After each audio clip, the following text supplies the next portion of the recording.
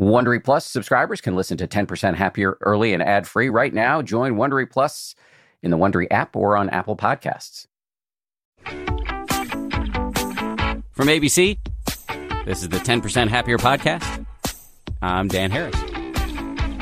Hey guys, most, if not all of us, are experiencing a cocktail of challenging emotions these days, whether in the background or in the foreground of our psyches. Speaking personally, I kind of assumed since this pandemic began that my primary issue was anxiety, but I also had a vague sense that maybe it was more than that. Then I read an excellent, widely circulated article that put a name to at least one aspect of my hitherto nameless miasmatic dread. The article was from the Harvard Business Review, and the headline was this: that discomfort you're feeling is grief. A bell went off. The article featured an interview with a grief expert named David Kessler, who explained that there are many flavors of grief. Some of us are grieving people we've lost, but millions more are grieving a loss of a sense of security or a way of life that seems to have vanished overnight. Not only was it helpful for Kessler to name this phenomenon, but he also had a bunch of excellent thoughts about how to manage it, including the exhortation to find meaning in this mess. In fact, that's the name of his new book, Finding Meaning, the Sixth Stage of Grief. So we invited Kessler on, and you're about to hear it. One note before we start, though: Kessler is extremely busy helping a lot of people during this pandemic. So at one point, you're going to hear us get interrupted by an emergency call. Don't be too surprised by that. That caveat issued. Here we go. Here's David Kessler. Well, nice to meet you virtually. Good to be with you. So I'm curious about just to start briefly with your own personal background.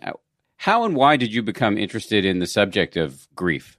So, I often feel it is a profession that chooses you. You don't choose it.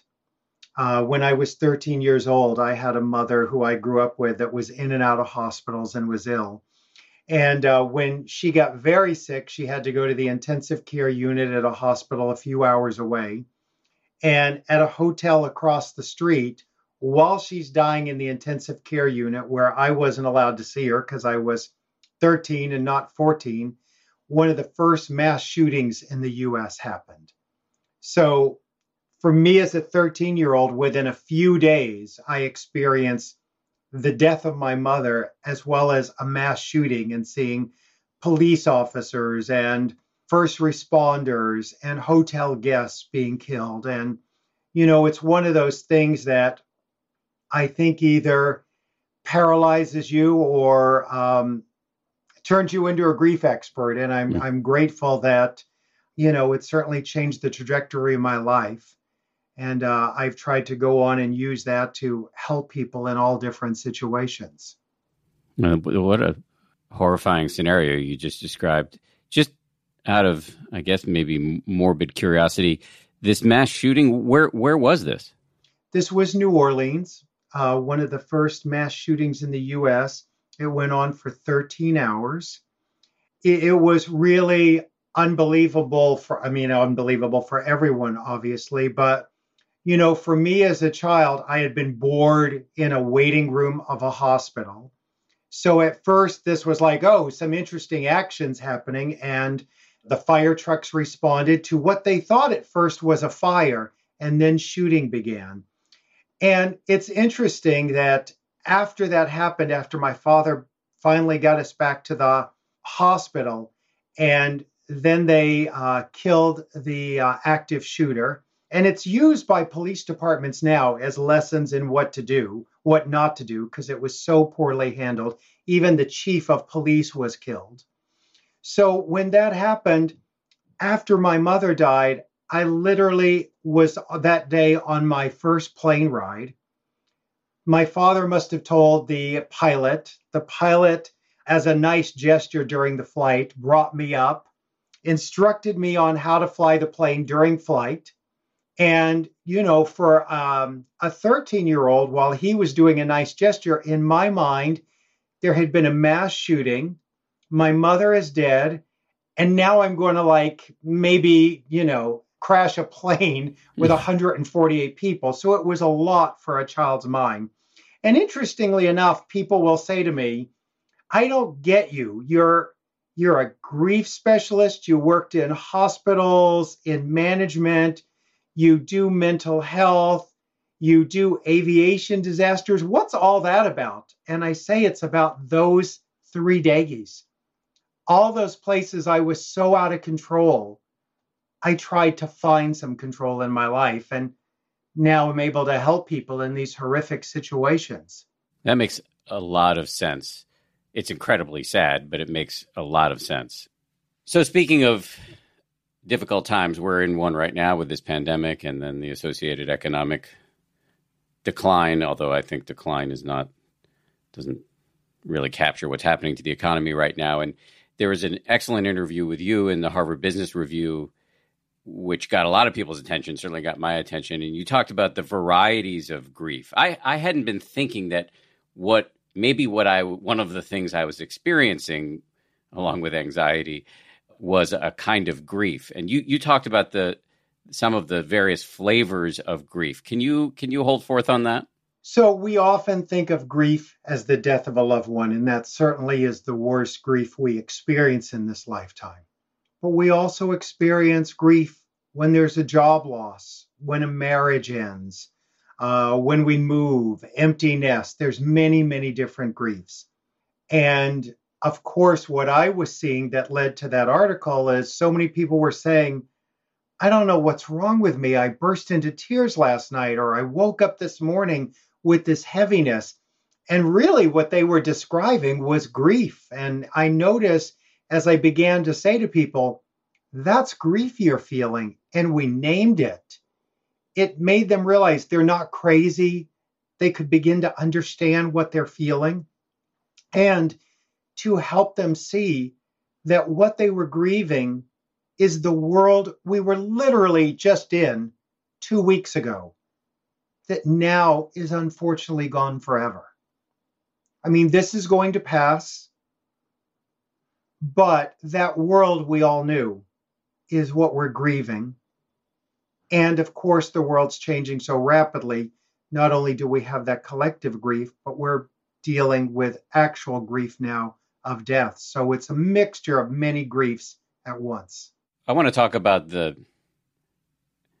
kind of grief that comes with losing a loved one in a moment, but let's talk about what I think is probably the more common flavor of grief, notwithstanding the fact that as we record this, we've surpassed 10,000 deaths in this country. But I think probably the more common flavor of grief in the country right now and in the world is the grieving for normalcy.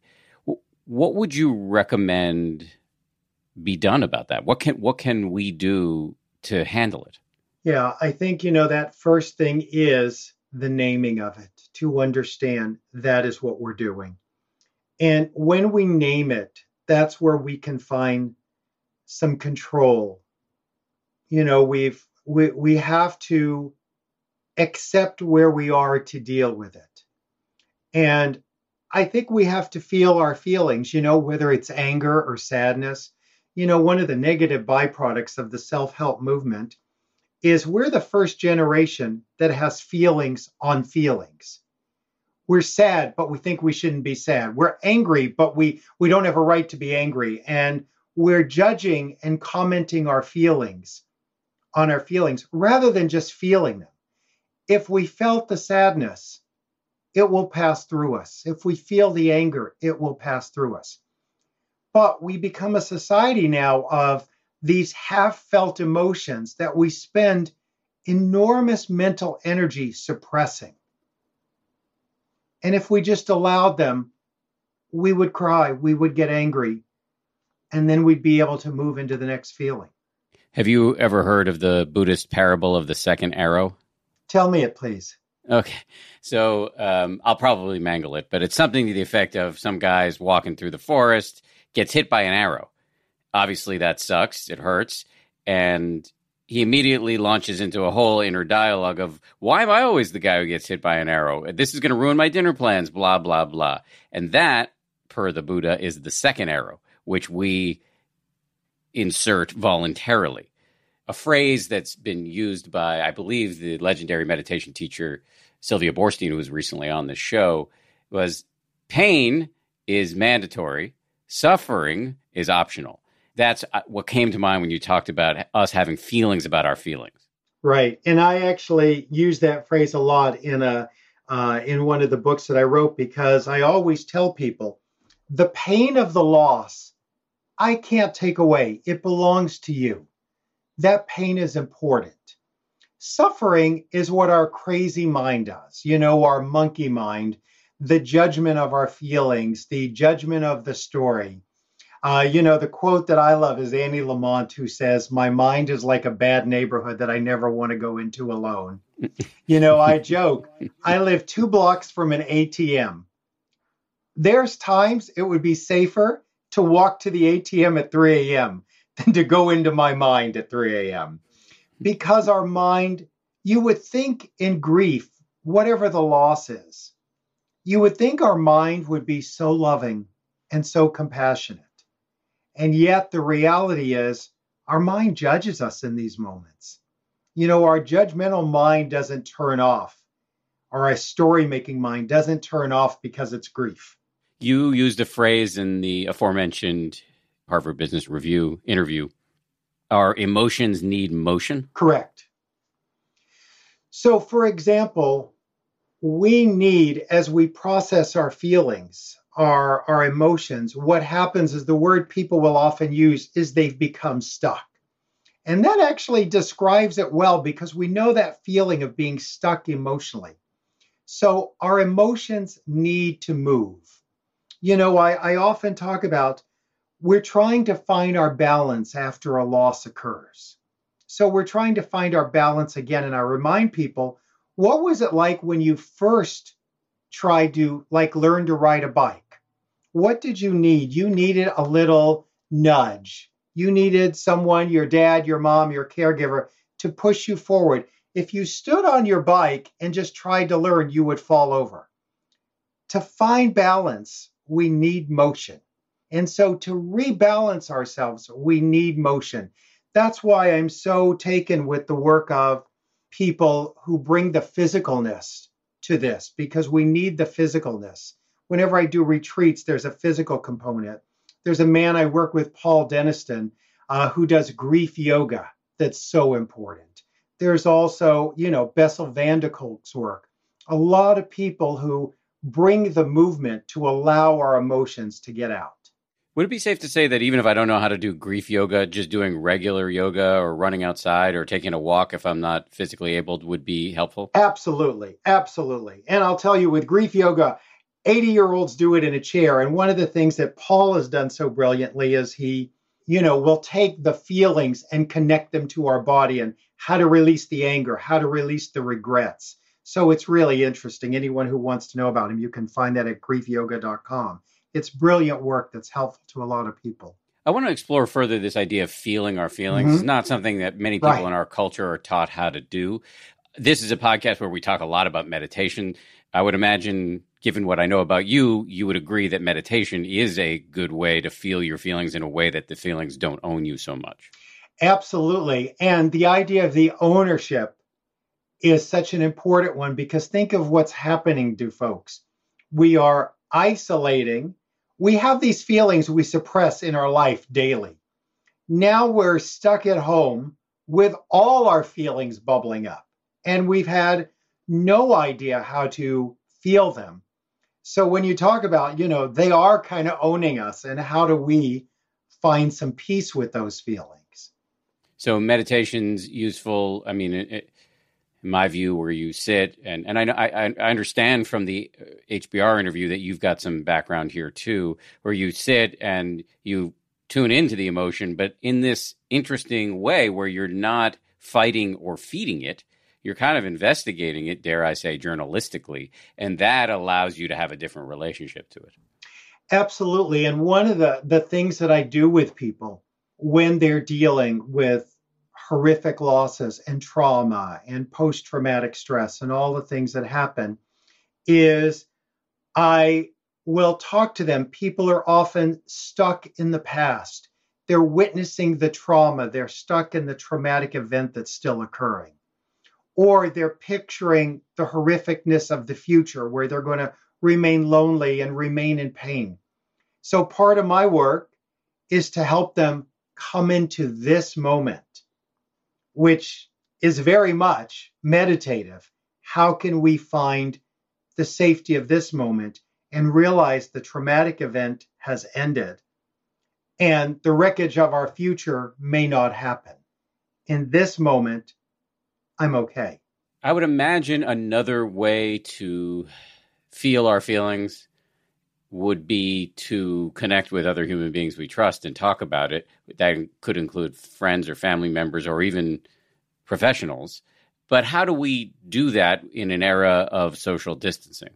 I think we have to find virtual ways to connect. I think we have to find ways to help one another. We have to do FaceTime. We have to do virtual reality. We have to connect this way. You know, one of the things is I can actually have a pretty full connection with you this way. I mean, I feel like I'm getting to connect with you.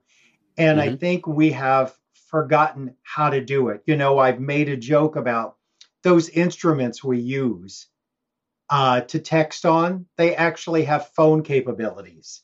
You know, I sort of remind people you can call and talk to someone. Yeah, I agree. You can call and talk to somebody, and I think video is even better. But remembering to do it is incredibly important, and using it as an opportunity to get past small talk. I mean, small talk is useful too, but if you're experiencing big, difficult emotions, in my experience, talking about it either with somebody you trust or with a paid professional is a tremendous way, along with meditation, physical movement, all the other things, to feel it, metabolize it, and be able to grow. And our grief needs to be witnessed. We need to witness each other. We need to have our story witnessed, our pain witnessed. Hey, Dan, hang on. Okay, this is the point where Kessler gets interrupted by that emergency call, somebody in his community who needs help. We'll talk about this. There's an online grief group that we've had and we've started recently because of that, because people don't have nowhere to go. So this is part of what we're dealing with. But well, we're on it now, so let's talk about this online. Who started the online grief group? Where could we access it? So one of the things that happened is I literally was on a 30-city book tour when the pandemic hit. I was like on city 21 in Anaheim the day that Disneyland closed, and kids were crying in the lobby. And so when I got back and the tour had to abruptly end like all our lives did, I suddenly was getting emails from people who were saying, I'm in grief, and my local group at the hospital, at my place of worship, at the hospice was canceled. What do I do? And so when that happened, I thought, I've got to do something. And then I talked to a woman on the phone who a week earlier, her husband had died after 40 years and she's sitting alone in the house. And I thought this can't be. So I immediately started an online Facebook group for people who are dealing with grief after a loved one has died. And we had 1,000 people the first day. And I go in there twice a day. We have live check-ins, and it's a lot of peer-to-peer support. Well, it's incredible that you're doing this work. And it really brings to mind, we were talking about paid professionals. I worry, I don't have any evidence to support this, but I do worry that the mental health needs in this country, grief and otherwise, are going to be so tremendous as this pandemic progresses and even well after it ends. Do we have the mental health infrastructure in this country to meet those needs? No, and we haven't had them for a long time. And I think we're going to see that. You know, one of my biggest groups that I talk to and teach are therapists, and we have amazing counselors in this country who are so dedicated. And, you know, they're in the situation where if someone's having self-harming thoughts, they have to report it. And then once they report it, you know, we have a system that will put someone in a hold for 36 hours. The people in our hospitals tell us those are inadequate and that they aren't able to really address the problems. So no, we're not prepared for this. That's really scary to me. Let's go back to grief, because I know from doing a little bit of research on you, you worked closely with the legendary Elisabeth Kubler-Ross on the stages of grief, the concept of the stages of grief. Can you walk us through those stages? So Elisabeth Kubler-Ross, in her groundbreaking book on death and dying in 1969, described these experiences that people often go through as they're dying. And over the years, people were informally, rightly or wrongly, adapting them for grief. And Elisabeth and I had written one book together called Life Lessons. And we had often talked about how these stages are getting misused. So we wrote a book on grief and grieving where we adapted her stages for death to grief. We literally on page 1 said, they are not a map for grief. They're not linear. Your grief is as unique as your fingerprint. There's no one way to grieve. And unfortunately, still over the years, they have kind of gotten reduced to 5 easy steps for grief. And it's interesting, once in a while on Facebook or Instagram, someone will say, you and Elisabeth Kubler-Ross are just trying to tidy up and neaten our grief and get us to follow your rules. And, I can tell you one of the things is Elisabeth Kubler-Ross was a rule breaker.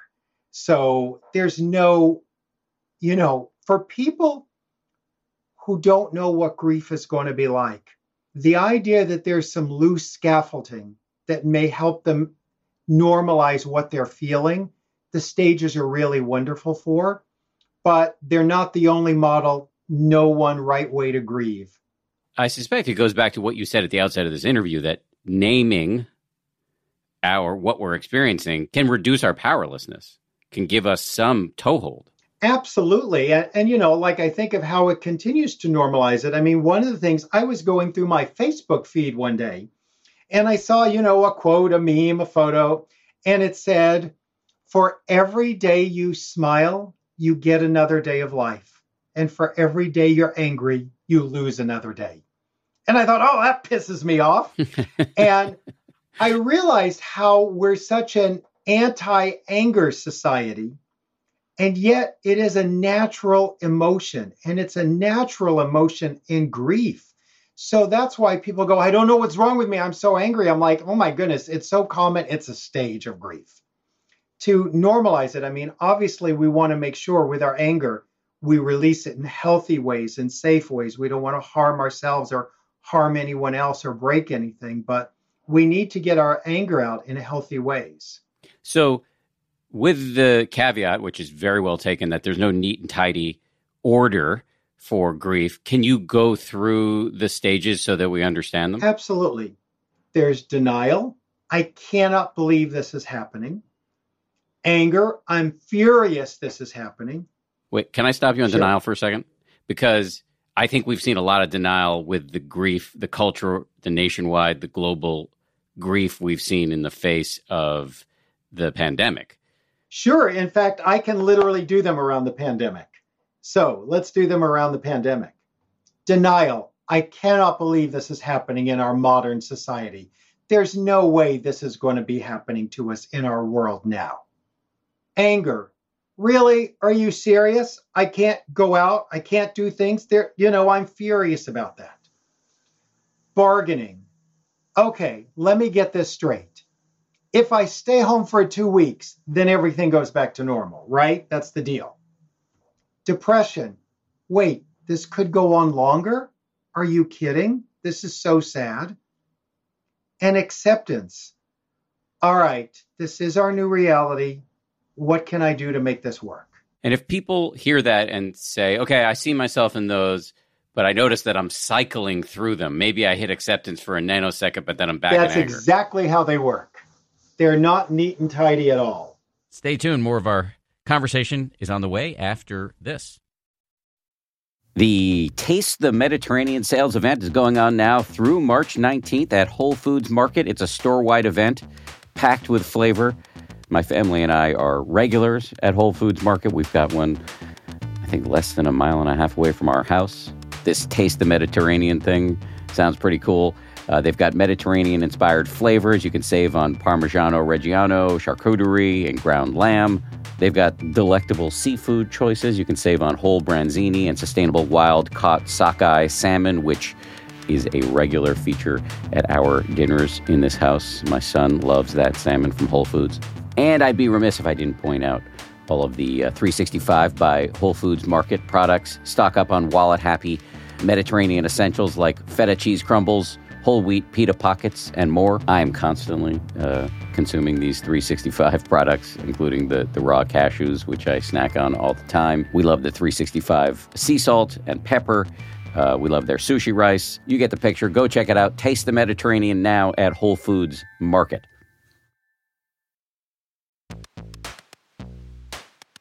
Audible lets you enjoy all your audio entertainment in one app. You'll always find the best of what you love or something new to discover. They offer an incredible selection of audiobooks across every genre, from bestsellers and new releases to celebrity memoirs, mysteries and thrillers, motivation, wellness, business, and more.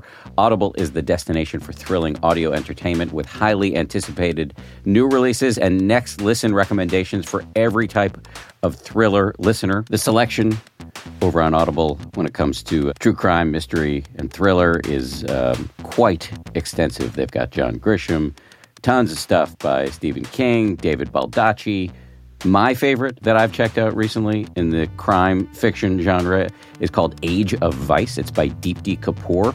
It came out not long ago. Not only is it thrilling and very, very plotty, but it's also written incredibly well. It's truly literature. Deepti Kapoor is a force of nature as a writer.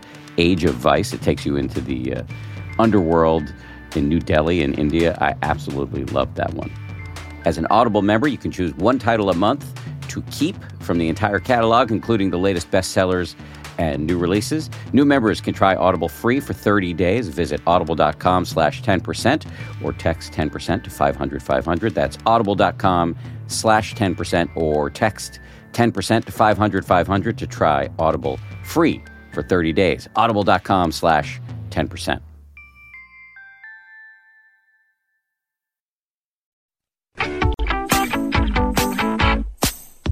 Let's talk about the stage of acceptance, because it sounds like acceptance, while we may not abide there permanently as we cycle through, but that sounds like a key and kind of powerful stage. It is, when we can find acceptance. And I always tell people there's not one big acceptance. It's not like, oh, I found it in the top drawer. Who knew it was in there? We have 100 little moments of acceptance. Whether it's acceptance in this pandemic or it's acceptance when someone dies, we accept little by little. But as we come into acceptance, you're correct. That's where the power lies. That's where we can find what we have control over and let go of what we don't have control over. And freedom is found in reality. You added another stage, which is meaning. Can you talk about that? Sure. I had been fascinated by Viktor Frankl's work. And I was so curious about this concept of how in a concentration camp do you appreciate a sunset when everyone's going to die? How do you appreciate bread? How do you see the beauty in that? How do you see the light in the darkness? And I was very curious about that concept in grief. And I had written a couple of chapters on it to do something with at some point. And then a little over 3 years ago, my younger son unexpectedly died. And it was as brutal as anything I've ever been through, and the most brutal. No matter what I knew as a grief expert, it didn't help. People would say, what's it like for the grief expert to be dealing with that kind of loss? And I would say the grief expert isn't dealing with it. The father who has to bury a child is. And I was just thrust back into the epicenter of grief. And as the months went on, my mind would observe, my grief. And it would say, oh, look at you, you're in anger, look at, and I would see and almost question like everything I've been teaching all these years. Is it really true? And I noticed when I got to beginning to have moments of acceptance, I just thought there is no way I can just stop at acceptance. I just can't accept that my son David is gone and leave it there. I needed to find meaning. I needed to find meaning for his life and for mine. And so I began talking to people and interviewing people about meaning after a spouse had died, a child had died, a parent had died.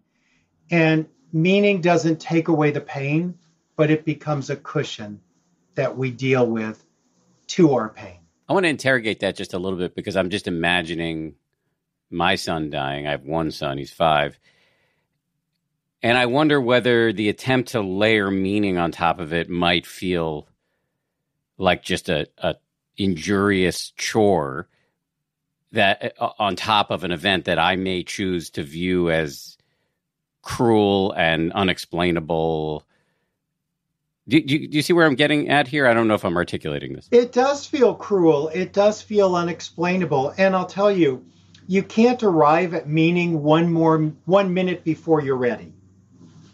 It's something we can arrive at in our own time. And for me, I needed meaning it just couldn't be a senseless death. It just couldn't be one more person who dies in the world. It was too meaningful to me.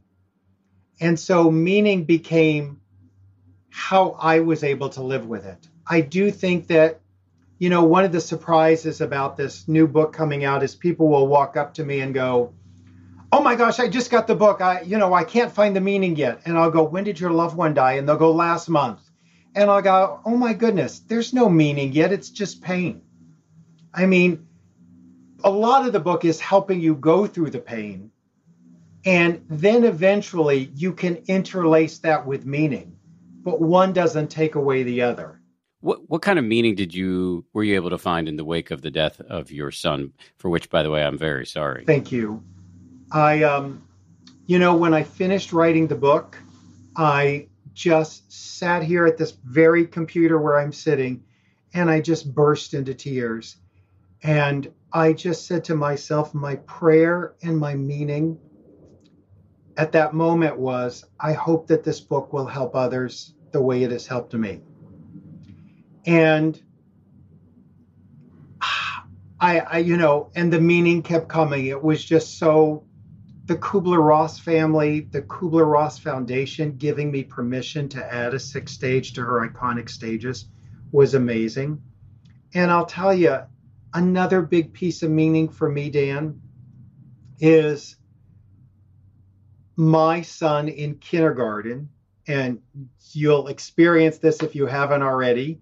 My younger son, they gave out awards to everyone in kindergarten. And my son got voted the most likely to become a helper. And in his life, he did not get to become that helper. In his death, he is helping so many people around the world. And his story and what I learned from his and so many other experiences, they're getting to help. And that's an amazing meaning for me. It doesn't take away my pain. It doesn't make his physical death any less. I'm not in any way pouring pink paint on a horrific situation. And I think it also relates to what we're going through.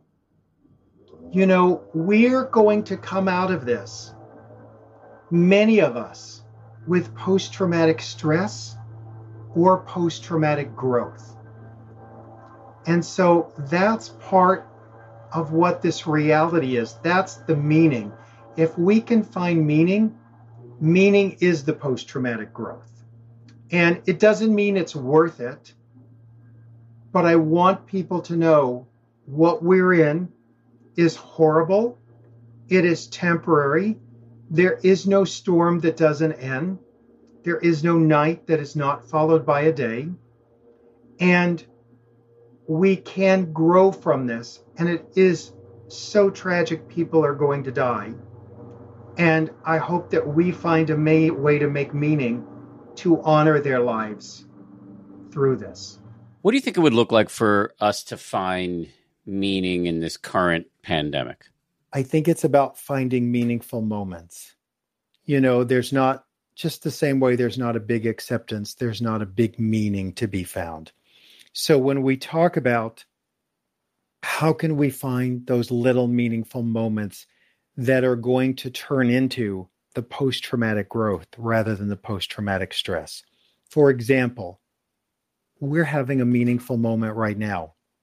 This is meaningful that we're getting to connect. I live on a street here in Los Angeles. I knew two of my neighbors kind of by their first names. Everyone on my block is now on a text chain. We say someone's going to the grocery store. Does the elderly man at the end of the block need anything? All of a sudden, that becomes meaningful. Our block became meaningful. I live on a street that, like so many families live on with young kids, and you never see them because they're in the house, they're in play dates. For the first time, I walk down the street with my dog, and I literally see parents in their front lawns playing with their kids. That's meaningful. So if we can name the grief, name the pain, but also name these meaningful little moments.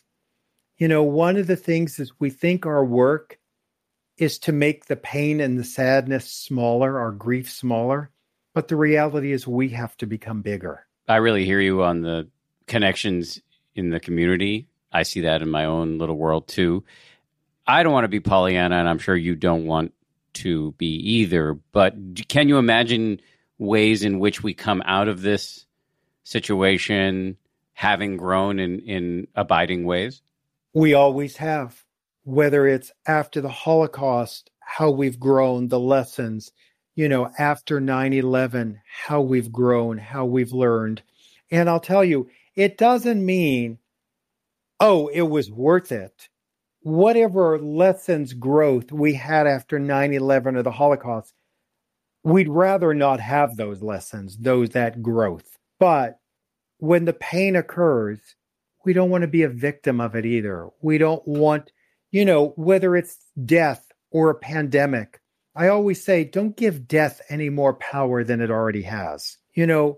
Death has the power to take a life. It does not have the power to destroy our love for someone, our relationship with someone, our life after loss. That's where we can find our power to live a life. In this pandemic, there's no words to describe the heartbreak that I would imagine is going to happen.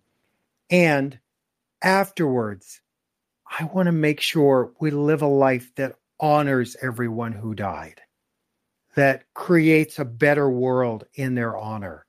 I mean, I don't pretend to know what we're going to get out of this, whether we're going to learn new things about viruses that are going to help humanity down the road, or whether we're going to realize we are a global community or we're going to take care of each other. I mean, I don't know what will happen, what those meanings will be, but I know I want to work towards those meanings. You've been talking about the kind of grief we're going to see in this pandemic, and I've been reading accounts of people having to say goodbye to their loved ones over FaceTime if they're lucky enough to say goodbye at all, given that loved ones, family members are not allowed to be in the hospital with COVID patients. Given how horrifying that is, what kind of special circumstances to the grieving process do you think we're going to have to account for in this situation? Well, there is tragedy on tragedy. My first book, The Needs of the Dying, I talked about the need to not die alone. And here, people are having to die alone and families cannot be with their loved ones. So, unfortunately, the death shapes the grief. And so there's so much added pain that you cannot be with your loved one. One of the most profound things is that idea that we can hold their hands at the end of life, and that people are not getting to do that. And it is going to complicate the grief later. it is going to be so much harder for people to deal with this. And then on top of it, we have rarely had situations, whether it be 9/11 or the AIDS epidemic, that we were not able to bury our dead, that we were not able to gather. And we're going to be seeing more and more people who are not going to be able to have a funeral or memorial. That's another thing that will compound it. That's why, it's so important with that online group I have for people in grief, or all the other things that are being set up, that in our physical disconnection, we can still create community. In that online group I have, I say we are virtually holding each other's hands. You and I have seen that right during our podcast here today. We're trying to virtually be here.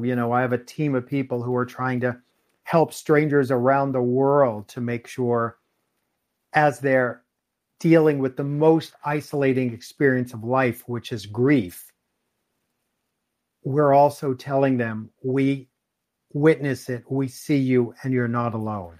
What's the role of hope in the grieving process? Hope is a really important factor. Many people will say things like, I've lost all hope. And I will tell them, the death of your loved one is physically permanent. That is just the harsh reality. Your loss of hope is temporary. I want to remind people their loss of hope is temporary, and it can be found again. So when someone says they are feeling hopeless, I will say, I have hope for you. I have hope for you. I will hold your hope until you can find it again. That hope is our constant companion in life. Sometimes it's harder to see. Sometimes it's harder to feel. But I believe it's there. And if we can't feel it ourselves, other people can hold it for us. One other factor I want to ask you about, related to grieving and related to the pandemic, is patience. And we've had to deal with it just in the recording of this podcast. We've been interrupted by an emergency, by lawnmower, by a few technical difficulties. And all of us now are having to deal with patience on matters small and large. Large, like, when are we going to get the testing? When are we going to get out of this shutdown? So can you just free associate on the subject of patience? Very, very hard, very challenging. I think that we have to really sit with our circumstances and really ask ourselves, what is in my control and what is out of my control? And what can I do within my control? And how can I release the things that are not? And I think that's really hard because we have pictures of how things should look like. We want things to move fast. We want them to be smooth. We want to have control. And this is a world that's out of our control. This has been an excellent interview. Is there anything that I should have asked but didn't give you an opportunity to talk about? Well, one thing I just want to say and go back to, and I'm talking now as a bereaved parent. When people are saying their wedding has been canceled or a graduation was canceled and they're in grief about that, we want to compare it, and we want to say to the person whose wedding was canceled, well, no one's died, so you're just going to postpone your wedding. And we minimize their grief. And I want to say, as a bereaved parent, you canceling your wedding and you having grief over that does not take away from my grief. In fact, I honor these smaller griefs.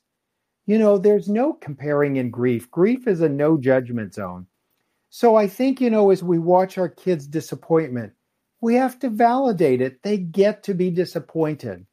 If someone's canceling their wedding that they've been planning since they were 5 years old, we have to validate that as a real grief. It doesn't take away from my grief. It doesn't take away from a death. Everyone gets to have their own experience of death. People go, which is the worst grief? And I always go, the worst grief is your grief. The worst grief is whatever you're going through in the moment. So I want to give people the space to grieve and feel whatever they're feeling, because like I mentioned, that's where our freedom is in reality, that if we can acknowledge what is, we can find a way to live through it. We are very, very resilient, and we will come through this. Life will go on. Well said.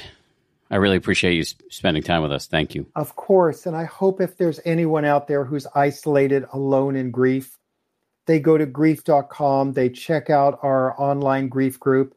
And if you've been through grief and you're doing okay, please consider coming in and being an elder in the group to help so many who are going to be dealing with loss, because this is one of those collective times for us to really practice loving one another and caring for one another and supporting one another. Big thanks to David Kessler. Really appreciate him spending time with us, given how busy he is. As a reminder, his new book is called Finding Meaning, The Sixth Stage of Grief, available wherever you get your books. One big ask before we close here, we're working extremely hard to create great and meaningful and useful episodes during this pandemic. A way that you can help us is to share them as widely as possible. If there is an episode that's particularly useful to you, if you can share it with a friend or put it on social media, that's a great way for us to grow our audience. We want to reach and help as many people as possible. So thank you for that. And before we go, just speaking of all the work we're doing, I want to thank the people who are doing the vast majority of that work. And the man leading the charge is Samuel Johns, our producer. Jackson Bierfeld is our editor. Maria Wertel is our production coordinator.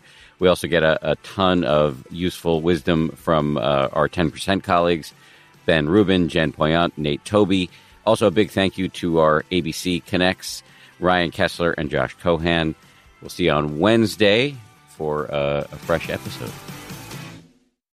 If you like 10% Happier, and I hope you do, you can listen early and ad-free right now by joining Wondery Plus in the Wondery app or on Apple Podcasts. Prime members can listen ad-free on Amazon Music.